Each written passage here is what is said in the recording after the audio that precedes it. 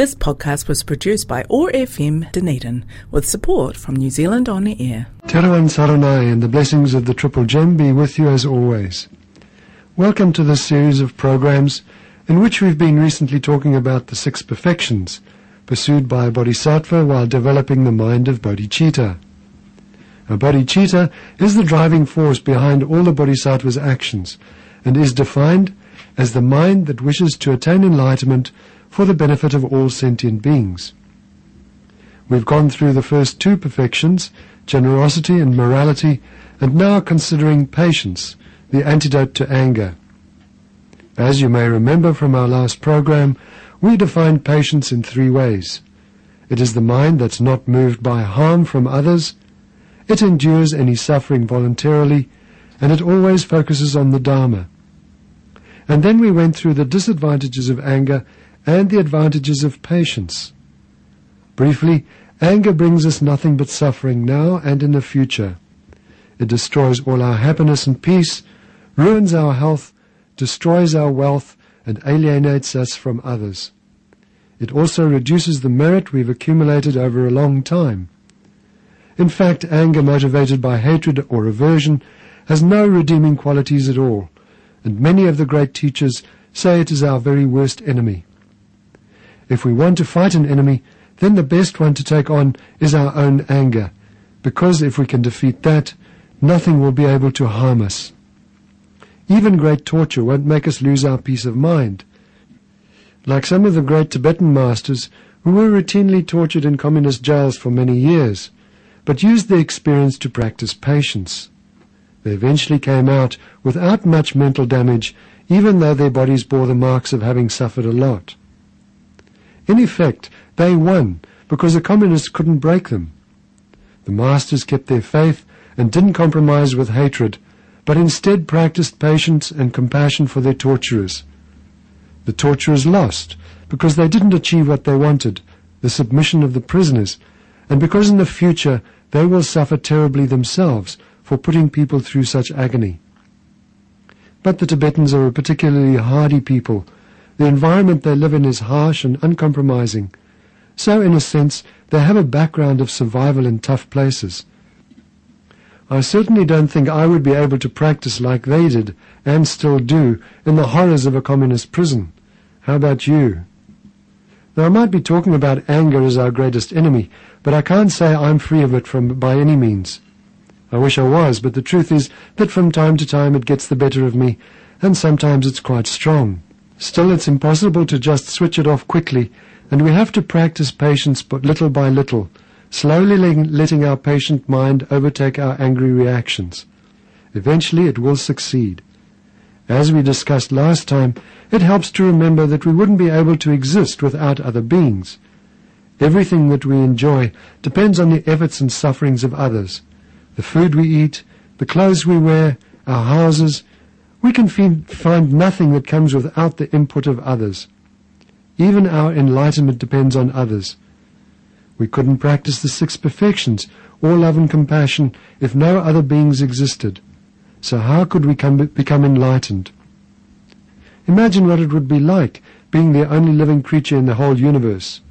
None others, not even a flea. How long would you or I survive? Not too long, I wouldn't think. So if we get angry at others, we're just getting angry at the cause for all our enjoyment and our eventual enlightenment. It's like turning away from our long-term happiness and embracing ongoing suffering.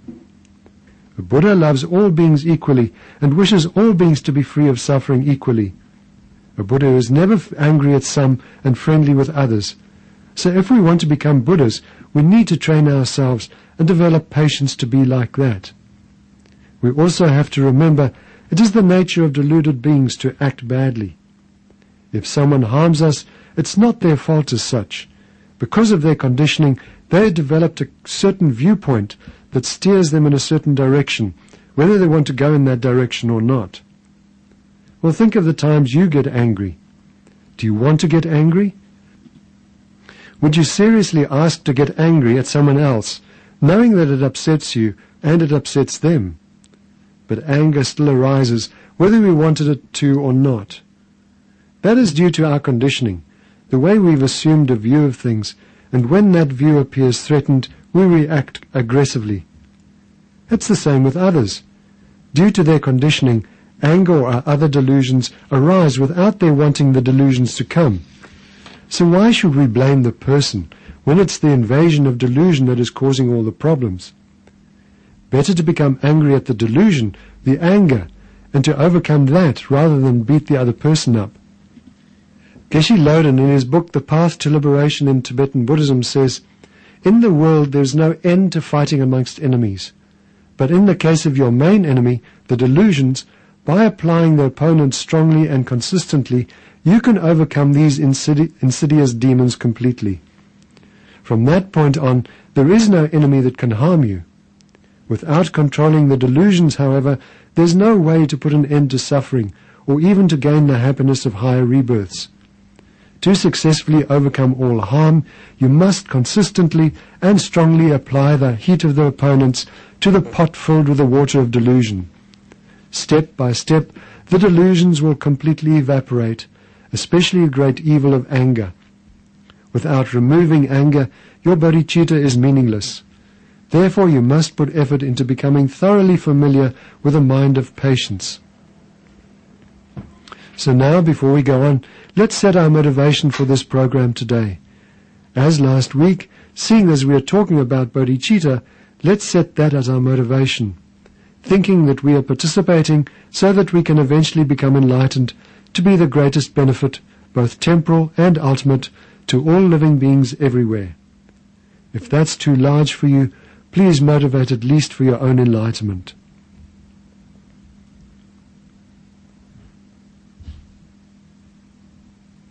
Thank you. Now, we've talked about the threefold nature of patience: the mind that is indifferent to the harm inflicted by others, the mind that patiently endures suffering, and the mind that is focused on the Dharma. Let's look at these a bit more closely, starting with a mind that stays indifferent to the harm caused by others. Basically, this is being able to take harm from others without angrily striking back. Often, as soon as others say or do anything we regard as threatening or harmful, we leap to our own defense and try to harm them instead. But actually, people who set out to harm others by word or deed are like children who try to play with a poisonous snake, not knowing how much harm the snake can cause them. When we harm others from a karmic point of view, we are creating much more suffering for ourselves than we are for our victims.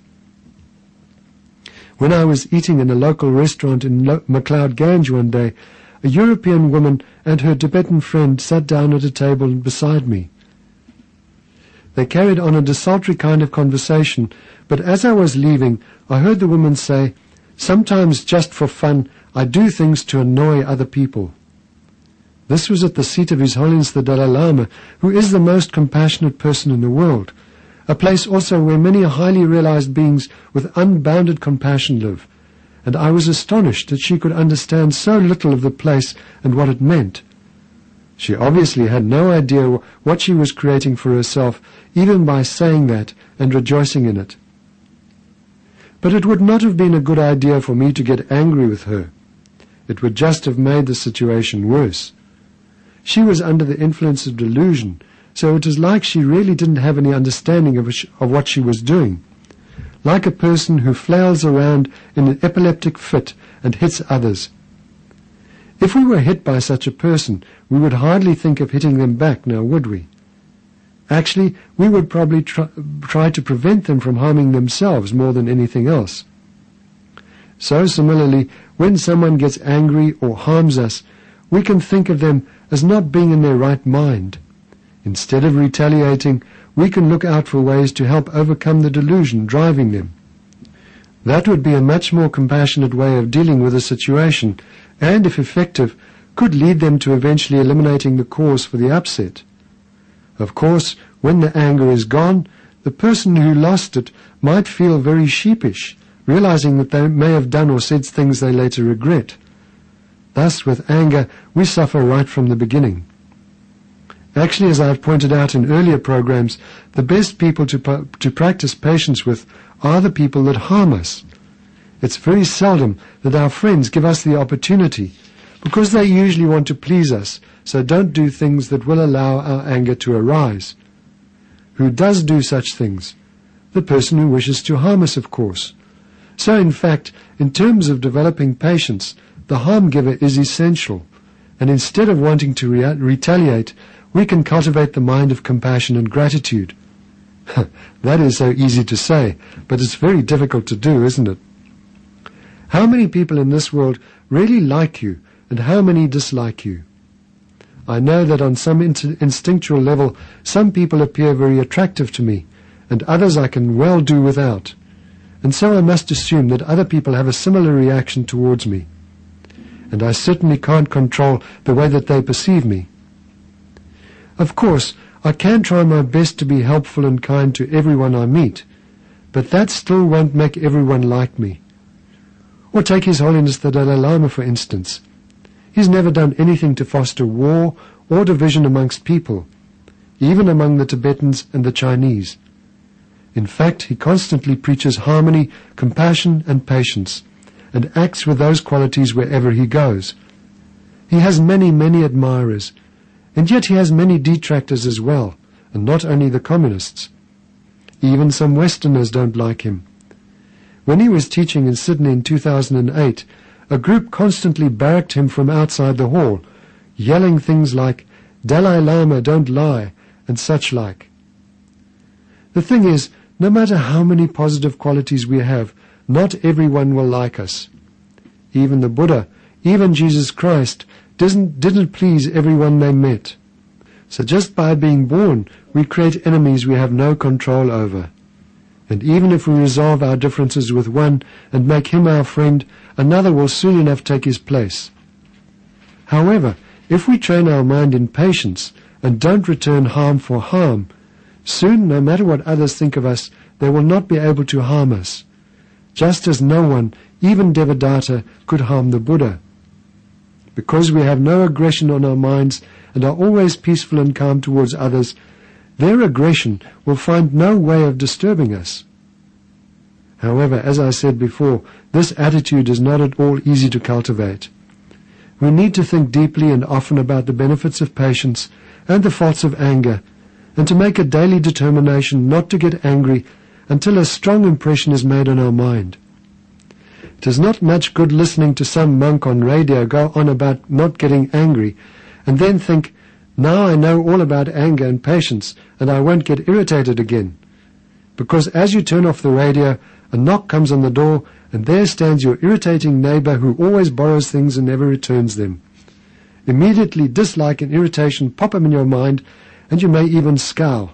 "Yes, what do you want this time?" you say crossly.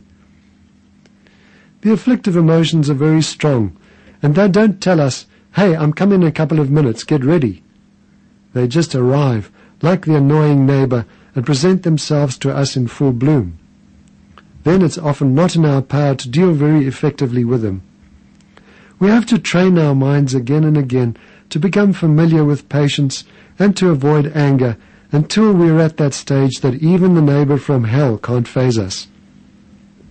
In such a situation, we can view people who harm us or who are irritating as our helpers, almost as our teachers. Our reliance on them to help us achieve our purpose will also help change our attitude towards them, in the same way as St. Teresa of Lisieux served a disagreeable nun, until even when the nun said nasty things to her, she shone with happiness. Actually, it strikes me that it must be amazing to be in the presence of someone who can do that. Someone who, no matter what the outer circumstances, remains peaceful, calm, and joyful. It must be awe-inspiring. Even better, wouldn't it be great to be someone like that, whose mind is never miserable? As the first verse of Psalm 100 says, "Truly lovely, calm, and gentle is the peaceful eventide. Oh, that in my spirit always this same stillness might abide. Then would all this earthly turmoil like a dream soon pass away, and the blessed joy of heaven would delight my soul each day." If we could meditate for many hours a day, like the forest monks, we could maybe develop minds like that. But most of our lives are filled with daily activities and responsibilities that we, at the very least, use as excuses to not go into the forest? Is it possible then for us to change our minds so that they become truly lovely, calm and gentle? The answer to that is, of course, a definite yes. Even in our busy lives, we can slowly change our outlook so that we can become a little bit more peaceful every day. We may not become as peaceful as the Sri Lankan monk who shared his cave with a tiger, but we can become little islands of peace in the cities of stress. It all depends on how we condition our mind. If we look at someone harming us as our enemy, someone we don't like and want to be rid of, is our predominant feeling comfortable or not? I would say it's definitely uncomfortable. Who wants to be thinking of an enemy, never mind being in the presence of one? However, if we see the person who harms us as an ally in our work to enlightenment, that uncomfortable feeling will not come so easily. Instead, we will be happy to see that person even though they try to harm us. Also, as we've said before, if we realize that the person who harms us actually creates much more harm for themselves in the future, then instead of developing anger, we cannot help but feel compassion for them. We have to remember that none of us, not even the most harmful person, wants misery and doesn't want happiness. Why did Hitler kill so many Jews? Because he thought he would be getting rid of the cause of evil. In other words, the world would be a happier place without Jews. How can you hate such an unbelievably deluded mind? It's so ridiculous. It is such obvious wrong thinking that it's like the belief of a complete madman. Of course, having compassion for him in his delusion doesn't mean that we condone his actions in any way, or don't try to prevent them. But hating Hitler is like hating the person in the mental asylum who believes his body is covered with spiders. Similarly, the person harming us under the control of their deluded minds is creating so much future suffering for themselves. Surely it would be very churlish of us to develop hatred and not compassion for them. They are creating the harm because they think it will in some way bring them satisfaction, but all it will bring them is pain, like the woman in MacLeod Gange. Another way of looking at harm from another is to see it as the ripening of one's own negative karma. The other person is not the originator of the harm. He or she is only the condition that makes the harm manifest. Because of the karmic part of the law of cause and effect, if we cause harm to others, we must expect harm to come back to us. So if we experience harm, it must be because we've created the cause for it in the past. But if we're experiencing suffering now through our previous negative deeds, once the experience is over, we would have cleared that negative karma and never have to experience it again. It is finished. So that is also something to be happy about.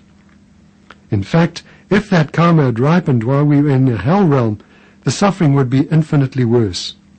Here, in this existence, it is relatively easy to bear, and that's another reason not to get angry with a harm giver. Say a man is beating you with a stick. If I asked you what was hurting you, you would have to truthfully say the stick, for the man is not touching you. However, our natural response would be to say the man is beating us because we ascribe a motivation to the man.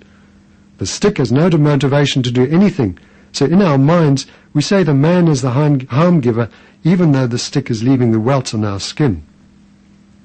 But what if the man is also not acting under his own free will, but under the control of the delusion of hatred? Can we go one step further and say that it is in fact the hatred that is the main culprit and not the man? The man, like the stick, is only an instrument in the hands of the delusion. The delusion wields the man who wields the stick. So if I'm going to be angry, I should be angry at the delusion, not the man. Of course, we might say that the man has the choice to obey the delusion or not, and that is true. But how many times in your life have you made the choice to take the path that isn't paved with emotion? How many times have you taken the choice, when strong anger is present, not to give in to it at all and to practice patience? When powerful emotion arises, most of us aren't familiar enough with techniques to control it. We quickly find ourselves overwhelmed and acting in ways we know are not right. So although we theoretically have a choice in every action we do, sometimes our conditioning is so strong that it is almost as if we don't have a choice. We're like puppets to our desire. When looking at our tormentor and seeing that this is the case for them, we can develop compassion and decide to work as much as we can against the real harm givers, the afflictive emotions. For they are the real enemies of beings and the destroyer of all our happiness. And if we react with patience, we are in fact using the very antidote that will eventually rid us of anger. Actually, by very definition, sentient beings are so naturally deluded, it's not at all surprising that others harm us. If I led 3 blind men to an elephant, one to the trunk, one to the tail, and the third to a leg, and let them feel, touch, and examine the elephant as much as they like before I asked them what an elephant is, which of them do you think would describe the elephant as you and I see it? Not one, I think. One would talk about an elephant being something that was long and lively, tapered at one end and disappearing to heaven at the other. The second blind man would say that that wasn't it at all. It is, he might say, a slightly hairy cylinder that becomes thicker near its top and that has semicircles of hard, smooth substances at the bottom. The third blind man would say both the others are mistaken. An elephant is 2 pillars, like the second one described, leading to a tassel. And an elephant, this blind man might say, is rather stinky. Which of the 3 are right? Of course, to their limited perception, each is, but none of them really describe an elephant, because none can see the whole thing. We're in a similar position in our interaction with others. People never see the whole picture in any situation. What they see is colored by the conditioning, and so how can we expect everyone to be pleasant all the time? Not all people's conditioning is the same, and some will act according to heavy negative conditioning. This at least tells us to expect some harm from others. In the same way fire burns, beings are controlled by delusion, and so will inevitably harm one another. Again, the real cause of the harm is our negative karma, and losing sight of this and retaliating with harm will only lead us deeper into the mire of suffering and misery. It will never lead us away from suffering. Geshe Loden says it is much healthier to see the harm as being our own fault than to blame others, and therefore there's no need for anger. Some bodhisattvas actually pray to encounter difficult situations and harmful people because they know that with these they will have the opportunity to progress quickly along the spiritual path if they use them well. That is why some bodhisattvas will purposely live in busy, stressful places and associate with difficult people rather than go into peaceful retreat. Of course, in retreat we can practice patience with respect to poor food, heat or cold, and twigs for a bed, but it's much more difficult to practice the patience that stays equanimous in the face of harm from others. However, we have to be careful. If we pray for difficulties before we're really ready to encounter them, and they arise, we could just be making ourselves unhappy. It is better to practice first on the small difficulties we encounter when things are going comparatively well, so that when the big troubles arrive, we have some resilience to counter them with. If you get stuck in bed with a flu, do you get angry at the disease? If you don't, then why get angry with someone else who harms you? This is one of the arguments the great master Shantideva uses to persuade us against taking harm personally. He says that we don't usually get angry with inanimate objects that cause us grief. So why should we do so with animate objects? Both are under the control of causes and conditions, so both can be viewed with the same way. Of course, we, once again, view animate objects as having some sort of control and intention. But Shantideva says that their attitude and aggression arise not through their wish, but through the collection of causes and conditions. We are not autonomous creatures, but are subject to various causes and conditions. This might be seen, for instance, in animals. Is a cat that stalks a mouse under the control of its own volition, or is it acting out of instinct? I think you'll agree that the cat doesn't think, there's a mouse. Now, should I catch it or not? Well, it's halfway between breakfast and dinner time, so I might just nab it and have a snack. Even if the cat has just eaten and a mouse runs across the room, the cat will be after it like a shot, without thought or hesitation. The cat at our centre would anyway. I've seen it happen.